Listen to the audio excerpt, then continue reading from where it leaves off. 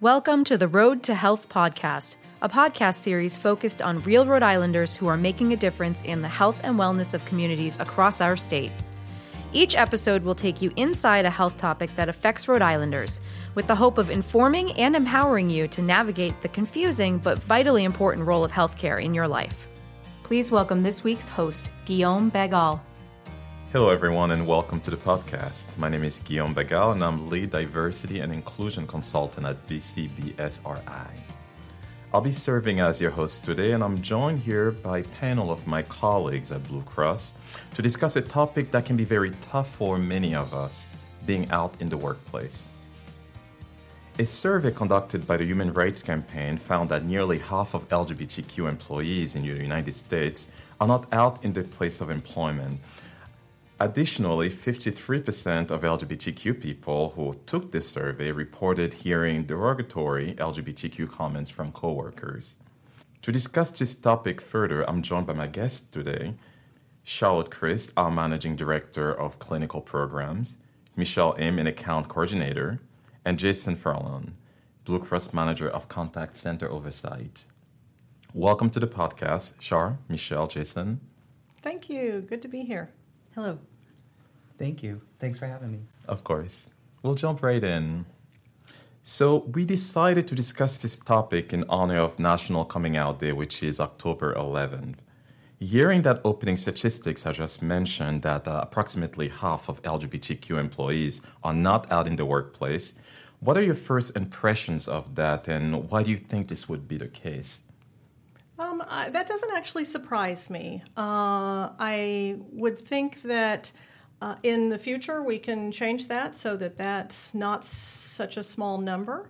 But I do understand the apprehension or fear around coming out. There remains discrimination. There remains fear of your position or social status or your security. Not referring to Blue Cross Blue Shield Rhode Island specifically, but in general.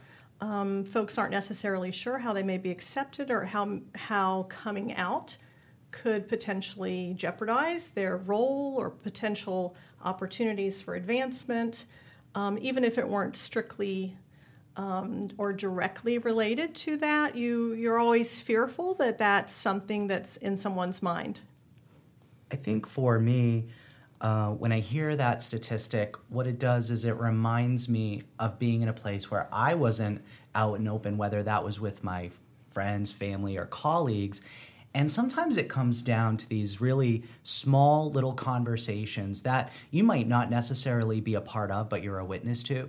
And so you automatically start to withhold information that person might otherwise not care about. So being gay, they might not care about that, but the way that they express themselves in conversations or the way they speak about gay people tells me this isn't a safe place to come out to this person. So in many cases, I view that number as that high because a lot of those situations are just not willing to come out with that for fear of repercussions. Thank you, Jason. Okay, for me, even though I am out here, I am not out at my other part-time job that I work at. I am mostly afraid because of my coworkers. They are very homophobic, very transphobic and stuff. So it's very scary. And I wonder, as a gay man myself, I wonder at what point do we often decide whether or not it's safe to come out? You know, I remember interviewing for different positions and starting new jobs. And we also have to keep in mind that coming out is not it doesn't happen once. It happens in the kitchen, in the cafeteria, the coffee shop, when people are talking about what they did over the weekend. So at what point do you find yourself deciding that this person is safe to come out to? That is a great question. And I think it's an individual choice. And it is an evolution. You may find, like myself, I'm a middle-aged person, that I'm no longer tolerant of keeping such an important part of my life, my family, my spouse, my interactions private from the people I work with or the people that presumably I have interactions with. I just personally didn't want to tolerate it anymore. So speaking out is just a part of who I am every day now. When I come out to somebody, I just try to make sure that they are very open-minded, because I don't want to deal with somebody who is very ignorant and rude about anything. So I just want to make sure that they're cool with everything. So we often end up deciding for someone if they're ready. Because I've actually wondered a few times how some of my coworkers who I didn't come out to, but, perhaps if they ask me, did you do anything for Valentine's, I will, stay away from pronouns. We did this. Oh, it was nice, but keep the answer short. And out of politeness, perhaps they did not try. But at that point, sometimes I felt like I was deciding for them. I was almost being judgmental, like just this person would not be comfortable with me or will not like me as much if they found out I was gay. So that's a bit of a double-edged sword, I found. That's a really good point. I would be surprised if every one of us didn't have that same situation where you make a decision in that moment. And part of it may be how you think you'll be received by that person. And part of it may be, I don't know if I have the initiative or time to allow you to digest this, but it is an extra step for those of us that are being asked questions about our personal life or our interactions or our events and family gatherings. We do make decisions in that moment. Okay, how much do I share right now? Yes. I see you nodding your head, Jason. Do you have anything to add? Yeah, so I'm reminded of a situation I encountered early in my career, having pictures up of friends or friends who had children as well. And, of course, you take photos, it's holidays or birthdays, and some folks would ask, oh, is that your spouse and your child? And so in that moment, the assumption that they made that was my spouse is oftentimes where I go, okay, in this moment, do I need to share that?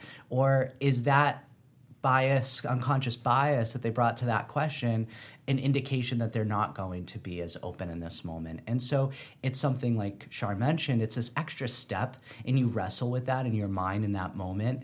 And sometimes you open up, and then other times you go, maybe this isn't a situation I want to open up, or just I don't have the time. Thanks for sharing that. And I recently got married about 2 weeks ago, and turns out that just that very big event invites more opportunities to come out.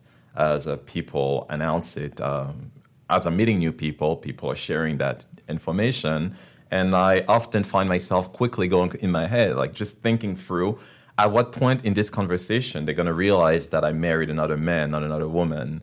Do I beat them to the punch? So I essentially sometimes feel like I'm trying to protect people from, like, for lack of better words, putting their foot in their mouth, asking a question and then having to apologize. So it's been interesting to discuss my recent marriage and essentially figure out at what point it's safe to, and his name is Bobby, and Bobby and I met in D.C. But of course, a name is a name, so Bobby could very well be a woman. I believe that all of us here are open about our LGBTQ status in the workplace. So would any of you like to share your coming out story? Talk about maybe some implications with your family or at work? Sure. I think, as you described earlier, it's an evolution. It's not always a single day, although we do recognize that for October 11th, but for many of us, it is a process that we come to. And I would be willing to share that actually did cost me relationships. It cost me part of my family who, to this day, can't accept that or will make judgments about how they can't support me in that, so they can't attend an event or join me in a celebration or even congratulate me in great things if it's related to that or with the person I love. So it did cost me quite a bit, but it wasn't just one moment. It took time. It took years. It took me becoming a middle-aged person to frankly not really feel as though I have to hide that part of myself. Thank you, Charlotte. For me, with my family, it's a lot different than it was with my friends. My family, they weren't very accepting. They still aren't. They still call me a woman. They still call me they call me he, she sometimes and all that stuff. But with my friends, they are very accepting, and they helped me with my coming out process. It's not a one-day thing, like she said. It's an everyday thing. So for me, I'm very fortunate, and I've had probably the opposite experience of my two colleagues here in that I had a very supportive home and family life. Growing up, we had friends and family members who identified as gay, lesbian, and transgender. And so growing up, I didn't delineate the differences. I didn't understand what the difference was because I was masked by being raised in a home that was always inclusive and accepting. As I matured and I got older and I went out into the real world with other maturing kids, I then realized that I'm different. And I shouldn't have been afraid to come out to my own family, but the mental anguish and anxiety that you go through covering who you are up on the outside oftentimes made me question, do I even want to share this on the inside when I shouldn't have had that problem? So for me, it was really an arduous process to come out throughout my childhood, I guess, or into my teens and into becoming an adult, because I carried a lot of that maybe anger, resentment, and anxiety with me. And it took me an extra amount of time to maybe be comfortable on that level because I didn't have quite that friend system outside of my home.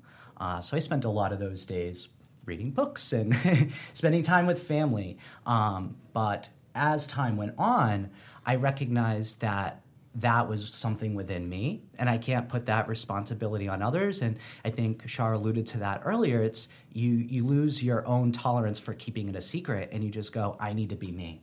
And so that's when I decided, regardless of who asks or the situation, I want to make sure that I'm honest with myself and others. I wonder how much of a role social media plays into that coming out process and the implication at work and at home.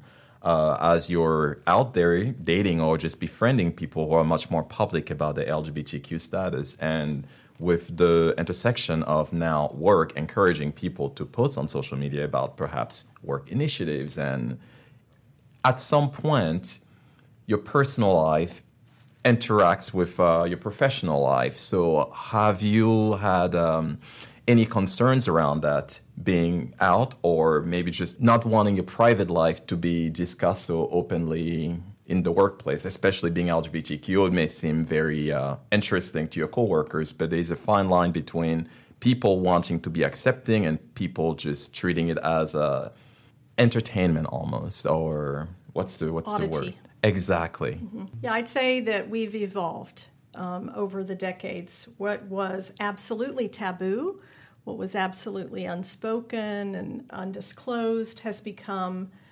almost normalized. And of course, it depends on where we live and who we work with. And Blue Cross is a great supporter of coming out and being yourself. So being here at work is quite safe.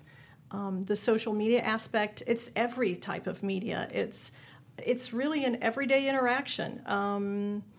If you have to take off work to care for a loved one, you disclose to work, I need to take off. You can't keep your life completely private all the time. So I can't thank Blue Cross enough for the way that we're supported to just be ourselves, bringing our authentic selves to work. We may or may not be able to do that outside of work. I know it intersects, as you mentioned, but at work, it's safe. Thanks for listening, and please join us back for part 2. That's it for this episode of the Road to Health podcast, brought to you by Blue Cross and Blue Shield of Rhode Island. Our producer is Jill Flaxington. Our sound engineer is Jonathan Finn. For more information on the topics discussed, or to listen to our library of episodes, please visit BCBSRI.com. If you'd like to connect with us or have a story to tell, we are at BCBSRI on Facebook, Twitter, Instagram, and Pinterest. Thanks for listening.